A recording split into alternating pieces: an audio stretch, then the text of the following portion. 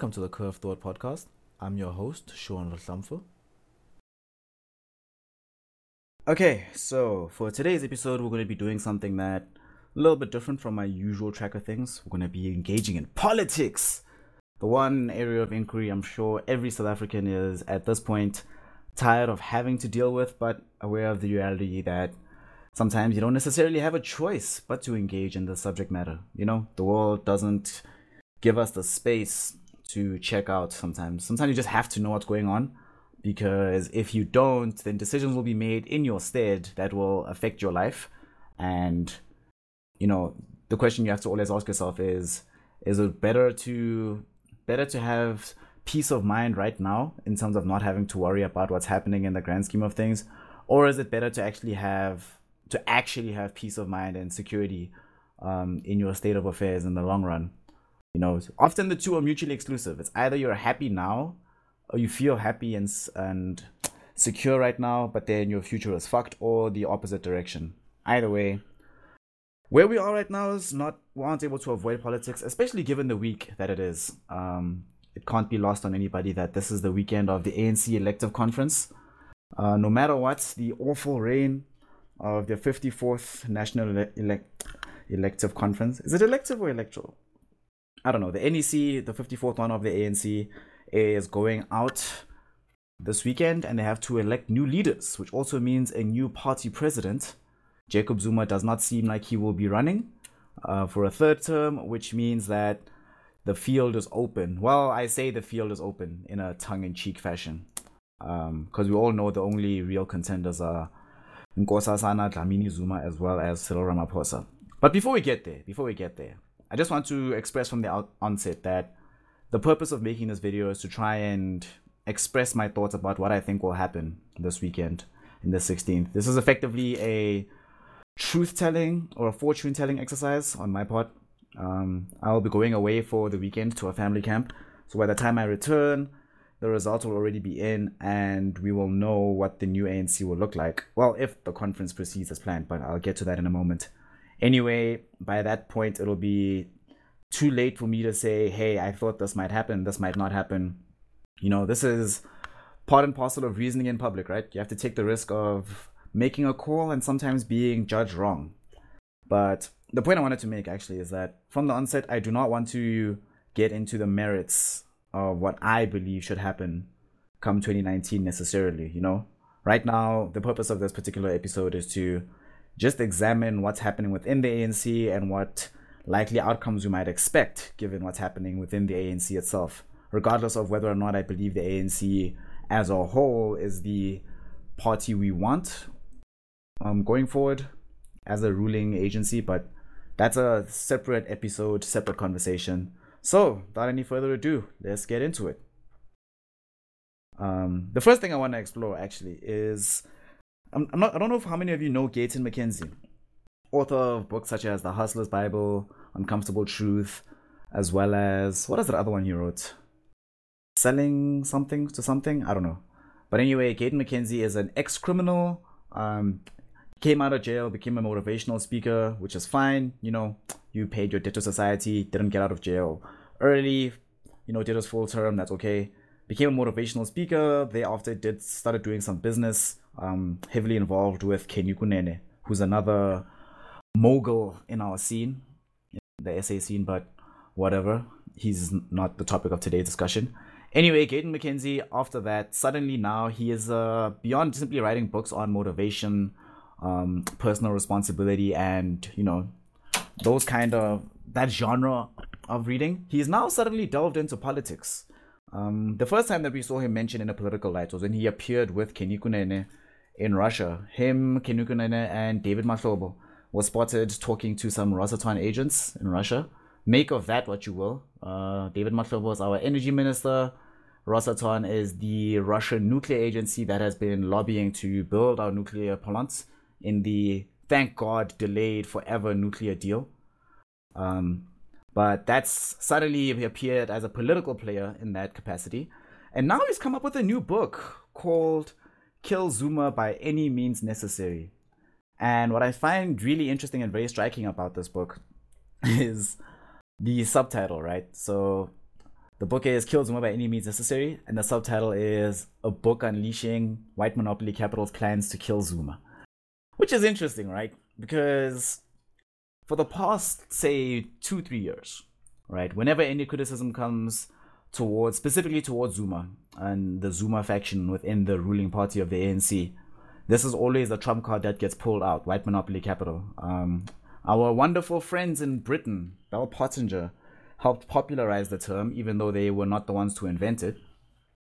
But they helped popularize it in our lexicon of discourse. Them and the Guptas spread a lot of information about it. And effectively, it refers to the system whereby white people are still, by and large, in control of the economy and in control of the money in the country.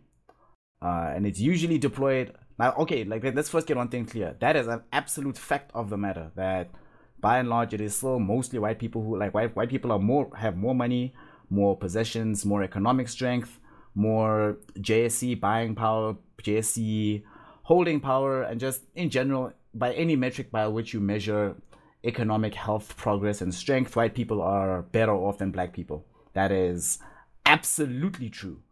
What is interesting, though, is that this is always brought up as a way to detract from attention, like negative attention lobbied towards Zuma and his friends. So the moment that you start crying about corruption and saying, yo, what the fuck, you guys are mismanaging funds, misappropriating funds, entire municipalities are going with money, millions of rands just suddenly off the books, then they say, oh, what about white monopoly capital, you know? So kind of a beautiful whataboutism that they make use of. It's not new though. The ANC's been doing this, or specific people within the ANC have been doing this for quite a long time, where any criticism levied towards any black person is met with, but what about that bad white guy, you know? As if that legitimizes what's going wrong. Two wrongs never ever make a right, but especially not in a ham-fisted way, especially when the two wrongs aren't even related. It's one thing to say, like, let's say you decide to assault me, and then I decide to come and assault you back. Or no, let's not even go that extreme. Let's say you steal my yogurt in the fridge one day, and then the next day I steal your Coke. You know, it's not right for me to steal my Coke, but in the grand scheme of things, we can all understand why it's sort of equitable that such a thing would happen, even if we don't think that it's the right thing to do, because these are related topics. Whereas one person doing corruption is completely unrelated from somebody else's corruption. A point which the ANC is at great pains to never admit, but a point which is nonetheless true. But anyway, the reason it's interesting here is Gayton McKenzie has never before this point really been somebody who's injected himself in the conversation by using white monopoly capital as a rallying cry, because for very good reason, it has become the rallying cry of a particular faction within the ruling party. If somebody starts mentioning white monopoly capital or radical economic transformation, you by and large know that they're either Zuma loyalists or Zuma allies. Either way, they've staked exactly where they stand in the line in the sand right now. So anyway, this particular book, he speaks about various attempts to assassinate the president.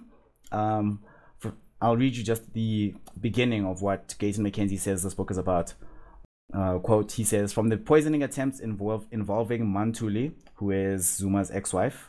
Wait, I'm not sure if they're still married, but one of Zuma's wives. But from the poisoning attempts involving Mantuli to another attempt at Luthuli House during a meeting of the ANC's top six, there was a near-fatal tampering of the presidential jet. One of the president's most trusted bodyguards was operating on strict instructions to murder the old man. It's all in the book with the reasons why destroying Zuma has been so important to his enemies. I hope that if people can understand why Zuma is hated so much, they will actually understand what's really at play in this country and why the stakes are so high and have always been so high. If this book achieves that, I'll be the happiest man. The book claims to take people back into the 1980s when Zuma came to know about the white monopoly capital paid ANC members and their involvement in bringing his nation down during the apartheid era. He is said to have spent 4 months flying around and meeting people to prepare for his investigation for the same. So basically this is going to read sort of like some Jason Bourne type fiction, right? And it is, so two things that are very operative here. If we read underneath the glossiness of what this is going to sound like, right? Go underneath the spin. Firstly, the accusation of anybody trying to murder a sitting president is an extremely serious accusation. It is not tantamount to treason, it is literally treason to do such a thing. So he is asserting in this book that there has been several treasonous attempts against the president's life, which, if they were firstly legitimate, if such things happen, right? If you're a sitting president and somebody tries to kill you, what possible reason do you have to keep this a secret? You know, because if you think about it, telling people that you've successfully averted an assassination attempt makes it less likely for future assassination attempts, given that people know, oh, this man is on watch, he's hard to kill, going to try and kill him tends to fail, so let's stop trying. Whereas if you say nothing, people can still keep trying. And the fact that we have, as of yet, no public proclamations of anybody being put either in jail or through the legal process for treason, you know, because it is also illegal to protect somebody who you suspect is guilty of treason. So if you find somebody and they tell you, listen, I tried to kill the president, and you don't report them, you don't try them, you don't put them through the legal system, if those things don't happen, you are committing a crime yourself. So it's extremely unlikely, firstly, that these many assassination attempts happened without any of us knowing anything about it. No investigations, no journalists, no judges, no advocates, nothing really. But somehow Gayton McKenzie gets to the truth. Anyway, that's a separate rant. What I was trying to say about this is, looking underneath the spin, pretty clear that this is all about trying to set up Zuma, as per usual, what Zuma is good at doing, set him up as the victim, right? Set him up as this tragic figure whom the world has unilaterally decided to set itself against, right? Set Zuma up as the champion of the poor, the champion of real South Africans, which is why he very expressly puts the line, I hope people can understand why Zuma is hated so much, right? And what's really at play in this country and why the stakes are so high. Trying to set Zuma up as the man who took power and who's maintained power not for his own sake, but for the sake of the people. And the reason he is still staying there and fighting so hard to stay there is not for his own sake, but because he's trying to protect the people. The stakes are high for the country, not just for himself. Therefore, this book is trying to paint Zuma in that light as the tragic, heroic figure who needs protection, right? And who's being unfairly vilified, and a witch hunt is basically being put up against him. I mean, the subtitle of the book gives you that information clearly. You know, kill Zuma by any means necessary. Like, can you think of anybody whom people will go out of their way to say, we have to kill this man by any means necessary? Like, you have to be some other type of, like, the things you have to be trying to do in life for that kind of statement to be mentioned, that somebody says your life there's no price high enough which we will not pay if it means getting rid of you, seems okay, cool. Usually those aren't bad guys that people say we have to kill by any means necessary, but whatever. The second thing that this book is trying to achieve, it is once again trying to paint Zuma as a ally of the common black man up against white monopoly capital, and against white monopoly capital paid ANC members, as he mentions in this particular description of the book, which, as we know, generally tends to mean people who disagree with the president. If you disagree with the president, you are a white monopoly capital paid ANC member, and therefore not only are you not deserving of protection, respect, or any due diligence, you are categorically the enemy, and you are trying to kill Zuma. You know, you're trying to kill this man who's going to champion the working class, or the common dude on the streets. And another thing that this book is trying to achieve is it's obviously trying to change minds. I didn't read for you the whole thing, exactly what Gayton McKenzie said. I will put this in the show notes. But one of the things that he does say, he says that, where is that particular line?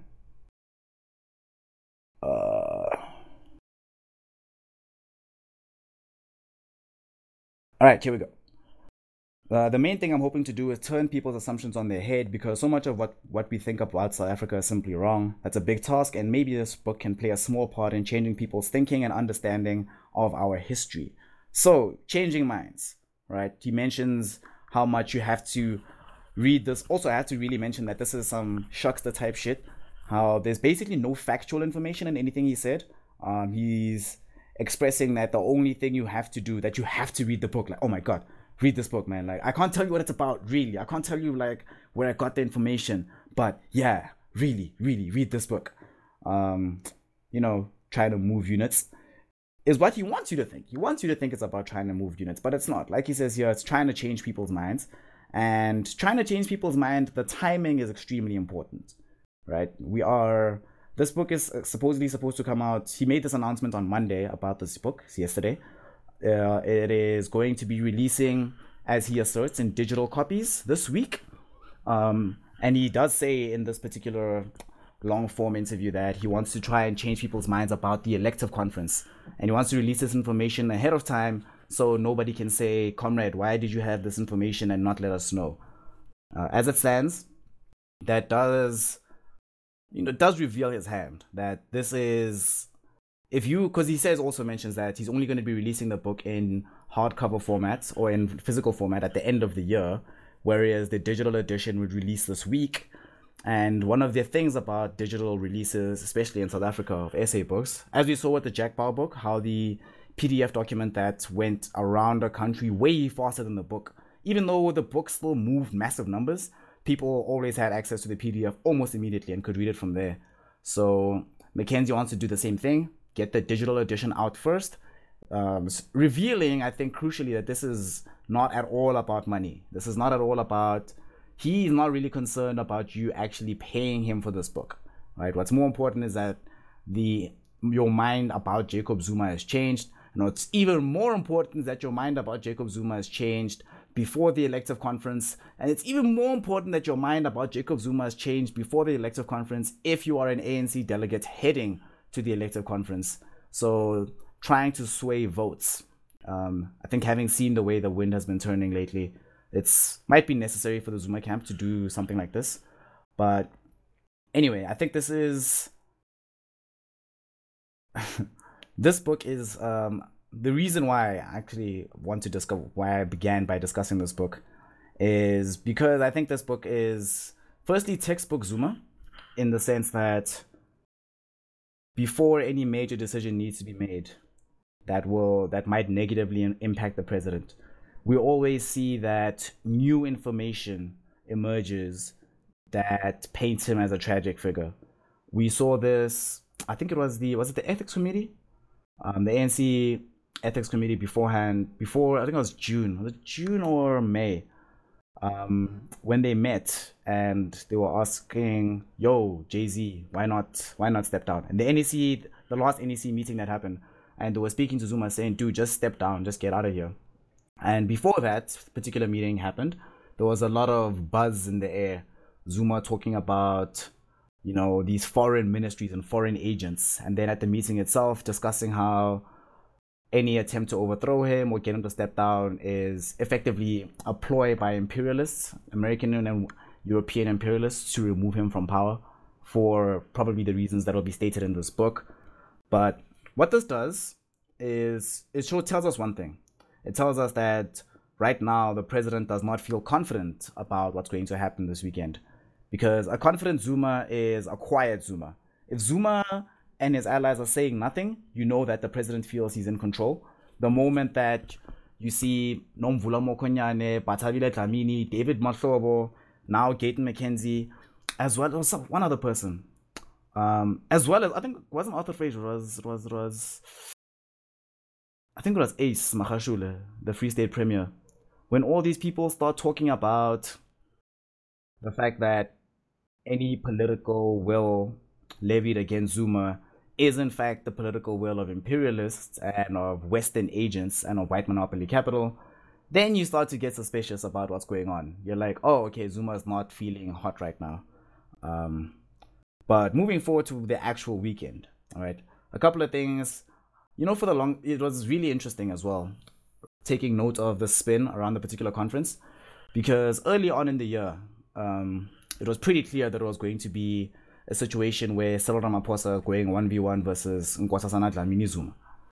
And when that became apparent, it became also apparent that the last thing the Zuma camp wanted, or was to actually make this a clear, open contest, right? A pure 1v1 fight, fair fight, is not something that's in Zuma's best interests in this regard. So what they set out to do, which was actually brilliant from their part, was setting up both Jackson Tembu as well as Matthews Poza as potential quote-unquote unity candidates, people who can come in the middle and sort of reach a compromise between the positions of Nkosazana and the positions of Cyril, and say, all right, I'll be the new leader, you guys can be my deputies. Also part of Zuma at, I think in June at that NEC meeting, he did mention that he wants the country to have 2 deputy presidents, which is not I don't think a terrible idea, but it was also pretty clear that at the time he was thinking for the long game, right? Understanding that if he can't have his preferred candidate as leader, rather have his preferred candidate as deputy leader, still in a sphere of influence and not completely ousted from the party, because the man is going to need political protection. Something we'll discuss a little bit later. But anyway, from there, from that time ago, when it became clear that a 1v1 contest is not in their favor, we began to hear more and more people who would expect to side fully with Nkosazana started saying things like, well, let us explore more options, let's have a third way candidate, and they try to painting the Cyril camp, often very successfully, I must admit, as those after power for its own sake. They just want to be the ones in charge. They don't necessarily care about the ANC as a movement, as a party. It's more about them being in charge rather than the entire party being better off under their leadership. And for a while, actually, that was a very successful gambit. But then it became clear that they didn't really mean it. It was basically just all rhetoric, because no additional money was being funneled, or no speaking engagements were being funneled towards those additional candidates who were supposedly questing for unity. And it was still primarily about NDZ and CR17. Jackson Tembu and Zweli Mkhize sitting around just speaking like, what the hell, guys? Zweli Mkhize, not Jackson Tembu. Jackson Tembu was still just the Treasurer General. He's not running for president of the ANC. That's Zweli Mkhize. And Matthews Poza. Both of them were supposed to be the unity candidates, as it were. But as we saw, the people who were advocating for them to be unity candidates weren't willing to give them the time of day to get that unity going. So yeah, still made it pretty clear where their loyalty stood at the time. So now Zuma does this. Cyril spends the majority of the year effectively lobbying the urban blacks, or just the urban areas, right? We saw like he didn't really put much emphasis on getting too deep into the rural areas, and with the exception of Limpopo and some areas of KZN, which it could really be argued were strategic moves on his part, more so than actual groundswell, more so than like a ground-based effort. It was more about ensuring that he'd have some delegates.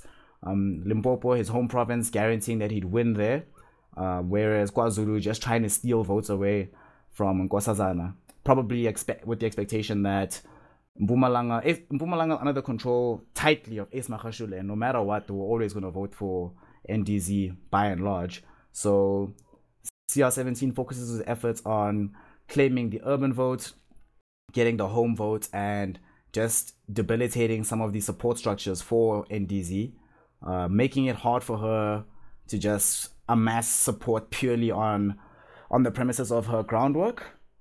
So just trying to frustrate her in those ways. And it seemed largely successful. Like, it wasn't, in retrospect, right? As I'm looking at this in retrospect, it seems clear that CR17 wasn't necessarily playing the cleanest game. In terms of most of his allies at the branch and national and provincial level seem to have found a real taste this year for going to court. We saw a lot of court challenges for basically everything, right? If anybody lost, immediately to court. And this actually didn't start this didn't start from the Zuma camp. Zuma's camp is primarily skilled at using litigation to delay prosecution, but CR17 realized that you can use litigation to overturn results, which became interesting because 2017 became largely the year where we felt like we were being governed by the court system, courts forcing people to do stuff. And I think that has a lot to do. Where was the first place to do this? I think it was the Eastern Cape. No, that was later. That was like July. I think earlier in the year, somewhere, I forgot it was the Free State or somewhere in KwaZulu, but there was a court challenge by one of CR17's supporters, one of his allies, and it's basically gone all downhill since. Just everybody's been in court. Nobody knows who's in charge of the branches. The branches send delegates to the elective conference, and they're the ones that have to vote. So, yeah, that just changed everything in those terms. But it seems to have worked for him. By the recent counts, looks like Cyril Ramaphosa has a higher delegate count, but we'll never know up until the point the actual vote happens, right? And having set the stage for what the vote is going to look like between Nkosazana and Cyril, there's a couple of important things to take note of. And why this particular election matters more so than previous ones, and why me as a non-ANC member still believes that it's worthwhile to talk about and that we have to talk about it. Usually, the winner of any particular ANC contest goes on to become the president of the entire country.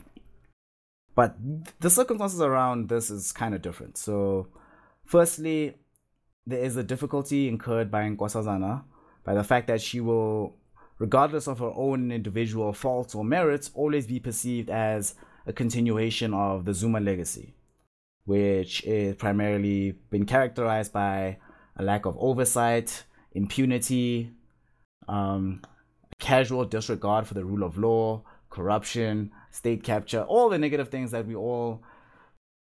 basically the reasons why the bookshelves of our bookstores aligned with books negative about Zuma, and why this Kill Zuma at Any Means Necessary is probably the first book. I think it's actually the first book to come out in South Africa that's going to speak positively about the President of the Republic. Every other book, if you were to go look for any other book that mentions Jacob Zuma, it's going to be negative, almost by default.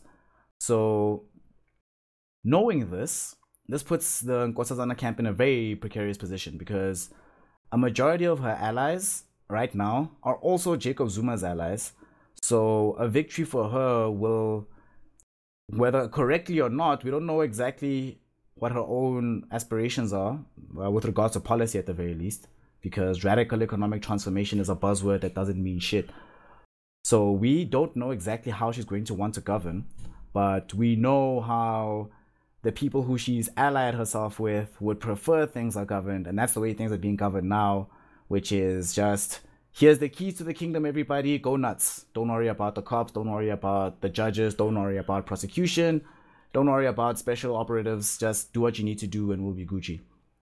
And under those circumstances, the reason this puts her in a difficult position is, should she emerge on top, right? Should she emerge having won this particular contest, it might be an overall loss for the ANC, because there's a lot of space between now and 2019, when the next elections are. A lot of damage can still be done by the ruling part, or the current sitting government as it stands right now, can really still fuck things up a lot. 2 recessions in a year, they can make 3 happen easily.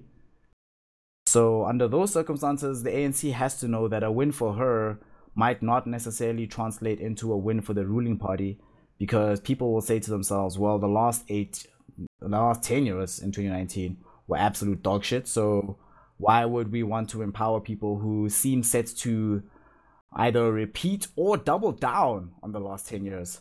Also complicated by the fact that whether she likes it or not, there is a huge swath of the population that wants to see wrongdoing and corrupt politicians in jail.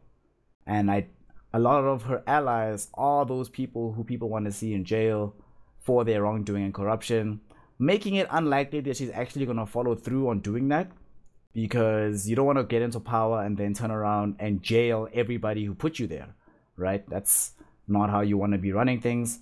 And of course, the implicit understanding from her own coalition right now is that supporting her is effectively a get out of jail free card. You do these things, you keep up with the pace as it stands right now, and you get to continue on with reckless impunity without any threats of external pressure. So because of that, the status quo doesn't change if she becomes elected, or at least it seems very unlikely to change. Now, I'm not a mind reader. She might have plans on her mind to just suddenly do an about face and become this maverick leader which we need. But seems very doubtful given who she's chosen to ally herself with. So voting for her means status quo stays the same. And if the status quo stays the same, we saw what happened in 2016 when the ANC lost basically every important metro, having already lost the Western Cape metros years prior. There's what? Of the 8 metros in SA, I think they only control 3 right now, which is a huge problem for the ANC. And it's not the big ones either. And it doesn't seem like if she gets elected and she doesn't do anything to change the ANC as it stands, because she keeps talking about changing the country and changing the way things are run outside of the scope of the ANC. But right now, people are looking towards the internal dynamics of the ANC and adjudicating whether or not those dynamics will result in good results for the country if they retain power in 2019. The answer seems likely to be no. So her winning, very bad for the ruling party. Pretty likely that if she wins, the ANC loses power or will be forced to govern in a coalition fashion in 2019, which it's also unlike any other party that wins enough of a vote that they can form a coalition with the ruling party will probably also be pressured to try and jail people, which again, if NDZ wins, not in her favor, because the people that people will be calling to be jailed will be her allies, loyalists, and sycophants. That's the last thing that she wants in that capacity. So a win for NDZ could very well spell a overall loss for the ANC in 2019, which must figure into the calculus for people voting right now. People, by and large, are able to read the mood of the country. People know what's happening. People might pretend they don't hear things and yell to the top of their lungs about white monopoly capital and about foreign agents and fake news and DA propaganda and 702 blacks, all that shit. But at the end of the day, the mere fact that you're able to recognize that there's this huge swath of people that are baying for your head means that you know that people aren't necessarily on your side by default, which puts in a very difficult position.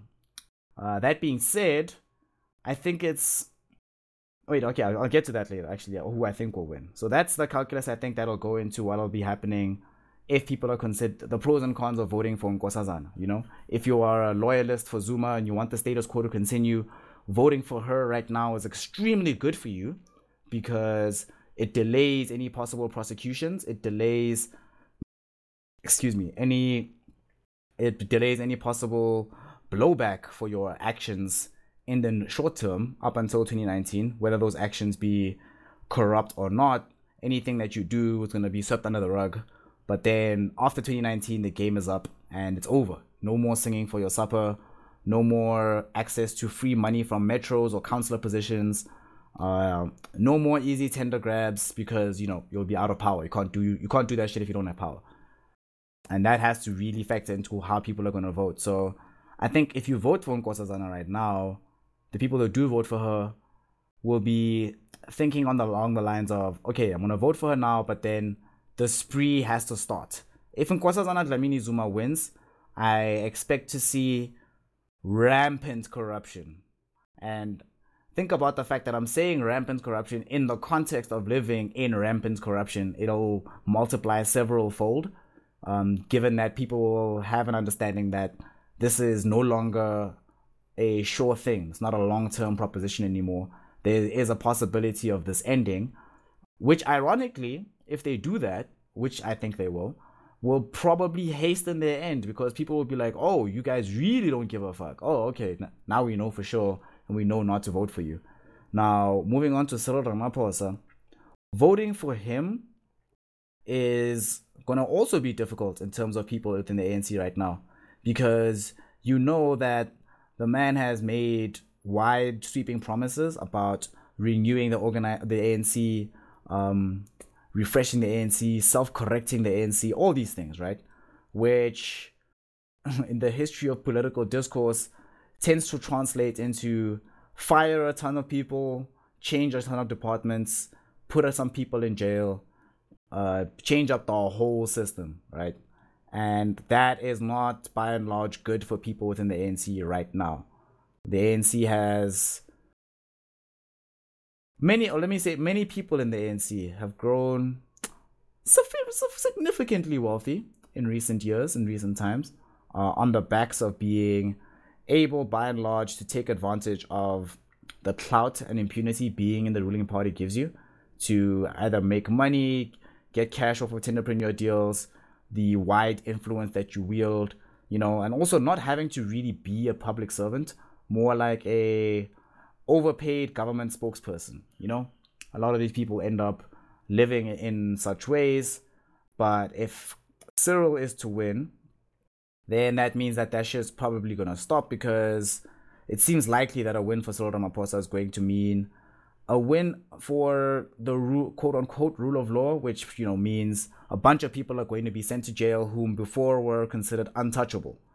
And we can discuss the individual ethics of ANC members, but one thing that we can't dispute about human psychology is that when people know they're untouchable, when people know that there's no possible way that their bad behavior will be met with negative consequences, that tends to encourage and incentivize people to behave badly, to behave in ways that we would judge as behaving poorly. But when you are in that space of feeling untouchable, it's very difficult to say to yourself, you know what, I'd rather be in danger. I'd rather be in a situation where if I fuck up, I can go to jail and nobody can help me. I prefer that state of affairs. I mean, the best place to think about this and think about how this is definitely true, if we remember Vusi Pikoli, the old National Director of Public Prosecutions, the office now occupied by Sean the Sheep Abrams. What a joke. Anyway, when he was initially fired by Thabo Mbeki for investigations into Jackie Selebi, it was evident then, and definitely evident in follow-up investigations, that Jackie Selebi was guilty as shit. He was like, what the fuck, bro? Like, we know you're a bad actor. Thabo Mbeki had to have known that this man was a bad actor, but the culture of impunity, of being above the law, of being, we're ANC members. What the hell, guys? You can't be prosecuting us. That culture predates Jacob Zuma. That culture predates the state capture apparatus as it exists right now. That culture began with the Mbeki era and has flourished under Zuma, but it began all the way back then. Even somebody who now, in retrospect, we all consider to be a fount of wisdom and somebody who was unfairly judged for his shortcomings at the time, even he, Thabo Mbeki, was unable to actually elevate himself beyond the place of wanting to have complete immunity from the law for he and his friends. So it's unlikely that culture changes overnight mentally, right? Even though that's what Cyril Ramaphosa expresses to want to change. So if you're an ANC delegate and you're going to vote right now, you will be voting up against your own intuition in that regard, because now you'll know you're putting yourself and possibly other people whom you could benefit from in possible material danger of, prison, prosecution, having their name dragged through the mud, etc., that kind of thing, without any expectation of protection from the ruling party, which is something that they need. People like protection, so it'll mean that. It'll also mean one of the things that the ANC has prided itself on is being sort of anti-establishment. The ANC always prides itself on being able to come to their own formulation of the truth, apart from what the media is saying, apart from what business is saying, even sometimes apart from what the judiciary is saying. The ANC has always prided itself on saying, you know what, guys, we determine our own path, we make our own decisions, we adjudicate for ourselves the direction this party must go. But voting for Cyril Ramaphosa would be tacitly admitting that process of self-discovery has failed, because the man has said more than once that he's going to be taking into account more seriously what people in general, people on the ground, people in media, people from other political parties are saying about the ANC, and using that as part of the calculus to assess decisions the ANC must make. So if you're a delegate voting for CR17, that's also what you have to keep in mind, that you're definitely going to be voting for a man who intends very specifically to limit the power of the ANC, right? You might be voting, on the one hand, you might be saying to yourself, look, the ANC has gotten to the point where it is so rotten, it is so beleaguered by corruption, by nepotism, by incompetence, by lassitude, by all these things that there is basically no choice but to try and self-destruct and start afresh. But you'll be doing so with the understanding that the lofty heights that the ANC once had, if Cyril Ramaphosa gets elected as ANC leader, he is going to expressly try to limit the ANC from getting to that position again by making power more open, sharing power with, not sharing power, but making the ANC more accountable, and accountability just tends to lessen your overall power anyway. So that's the mindset that you have to take that into account as well if you're a voter for Cyril Ramaphosa. And thirdly, and I think most importantly, if you are voting for Cyril Ramaphosa, you are implicitly saying, at least to the people on the other side of the aisle, you know that you'll be saying to them that we think that you guys are corrupt, and this guy that you all accuse of being an agent of white monopoly capital, of being an agent of Western powers, of being a DA lackey, all these things, we are saying that we don't care and that there's no longer room for racialized politics in the ANC, which is a big deal. I think that's a really big deal. I don't think it can be understated the role of which racialized politics has had, firstly in protecting the hegemonic power of the ANC, but secondly in stifling debate within the ruling party about what should be done and about whose advice to take for the future. Once you remove a large part of that racial element, it makes it very, very difficult to say to somebody. So for instance, let's say somebody starts accusing somebody in the ruling party of corruption 5 years from now, after Cyril Ramaphosa win. And this is somebody that you deeply like, you're loyal to them, you agree with all their policies, you know, they're your boy, they're your person, they're your guy. It makes it impossible in those circumstances for you to pull the race card anymore. Because before, you could just pull the race card and it was fine. Criticism would stop. You didn't have to engage substantively in what's going wrong. But now you can't do that anymore. Now you're going to have to openly deal with what these criticisms mean and whether or not they're valid, regardless of what you think about this person, or risk sounding just like an idiot. I mean, already you sound like an idiot if you're that kind of person who meets every criticism of Zuma with, what about the white guy? But if Cyril's in charge, you're going to sound especially idiotic to go that route, given that the man has gone to great pains, great pains to set himself up as the non-racial president, you know? I don't think he doesn't mention very often, even when he discusses the land issue or the demographics of our economy, he always speaks about it from a far away perspective, you know? Zuma, for example, Zuma will say something like, our people are struggling against white monopoly capital, and therefore we need to dismantle these systems of oppression by white people. Whereas Ramaphosa would say something like, within our land, there's a segment of our population who unfairly controls everything. You know, the difference is minute, but one is inclusive of white people, one is exclusive of white people. Ramaphosa in his speech tends to be inclusive of those people. He tends to be inclusive of even people that he disagrees with, which makes it very difficult to, in future, if you're an ANC person intending to vote for Ramaphosa, like diverting criticism in the future, this becomes more difficult for you to do. There's a fourth thing that I have to mention as well. The fourth thing is that if Ramaphosa wins, right, the one thing that cannot be denied is that right now, Ramaphosa's messaging seems to resonate with the nation more so than Nkosazana Dlamini's messaging. Her messaging on radical economic transformation, sounds nice, I guess, but there's basically been nothing from her about what specific policy might look like.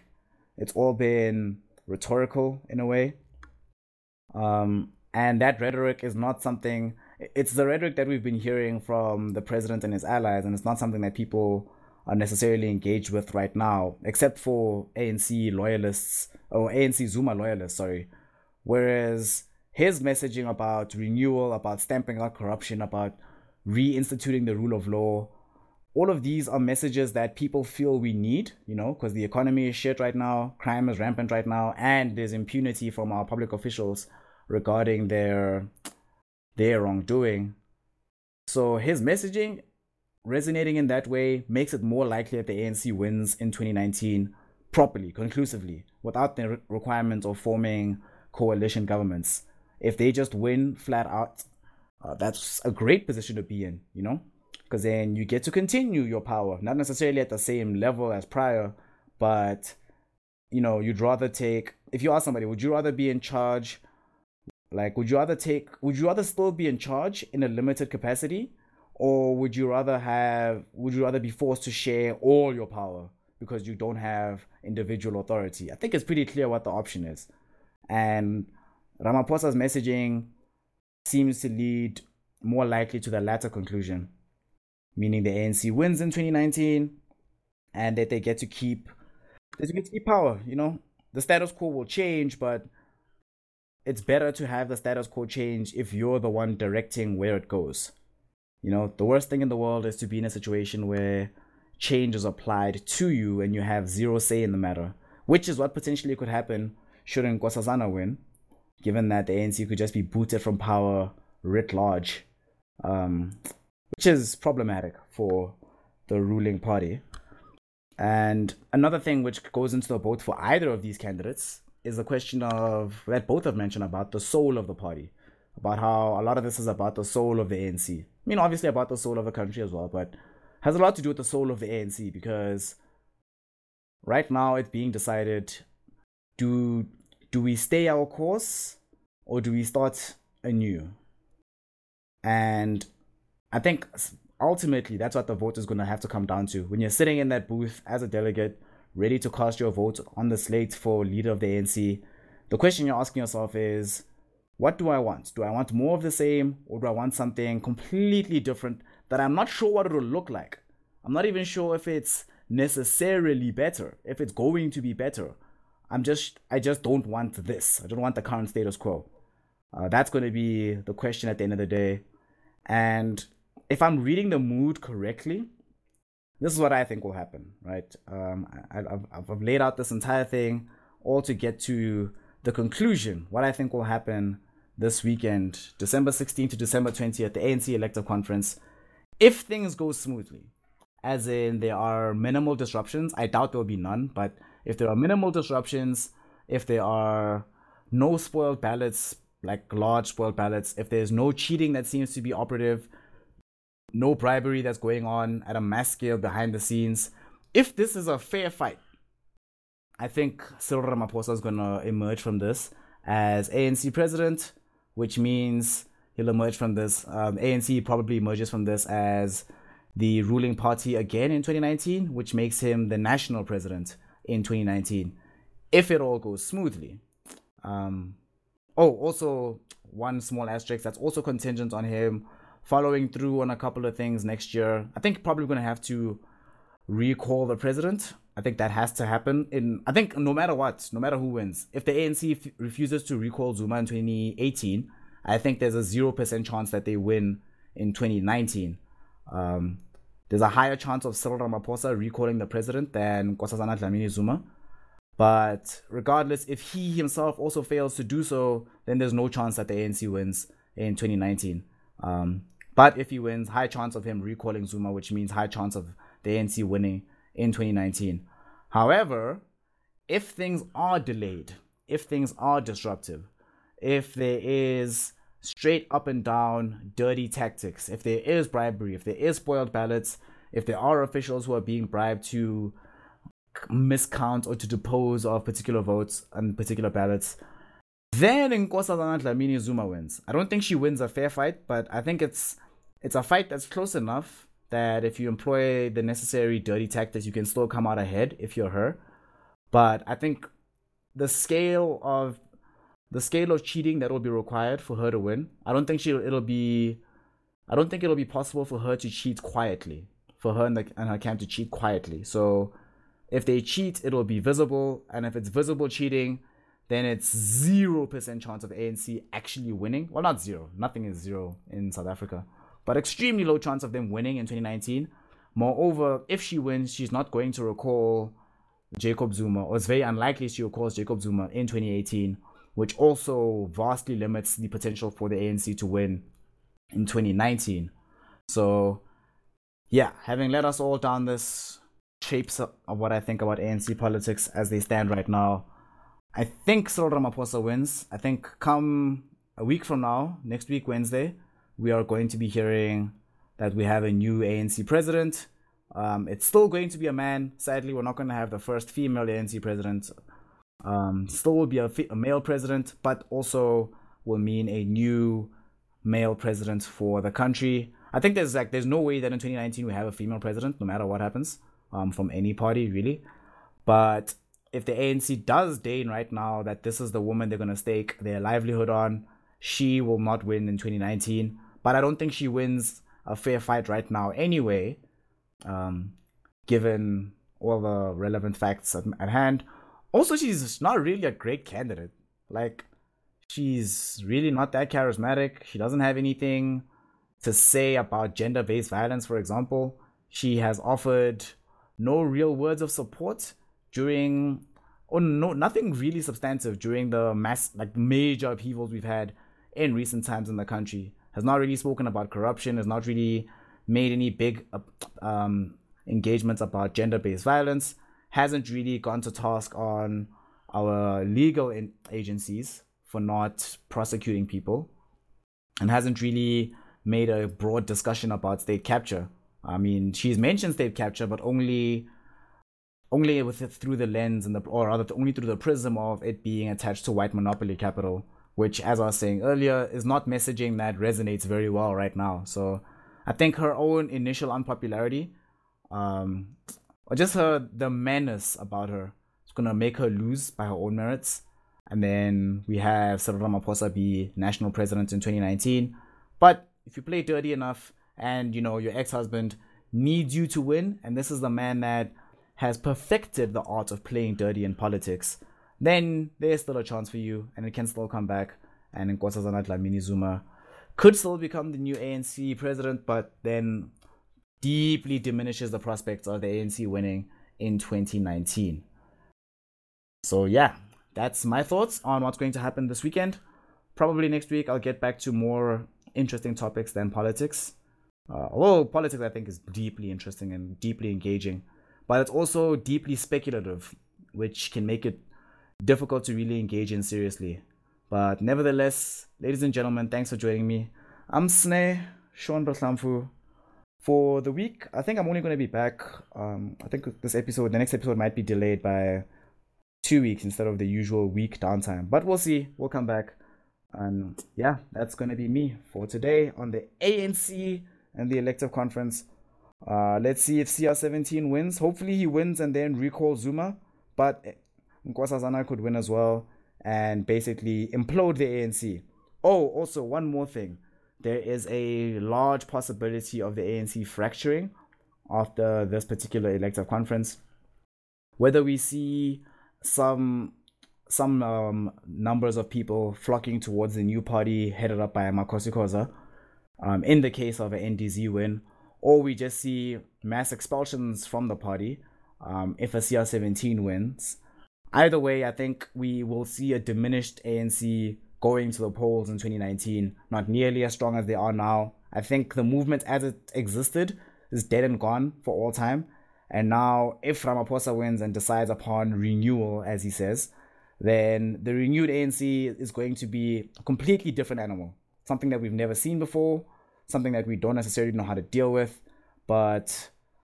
And then if Nkosazana wins, then it's likely people in Ramaphosa's camp will simply leave the ANC, making it a one-trick pony of corruption, nepotism, looting, and salacious scandals. Either way, the ANC, as we know it, is dead. But let's see what comes up in its place next week.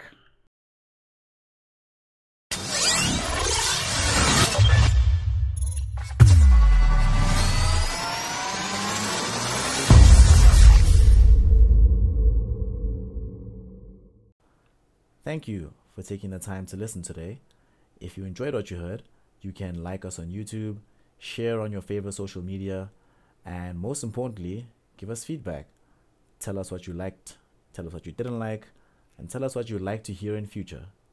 But above all, give yourself a pat on the back and continue to have interesting conversations.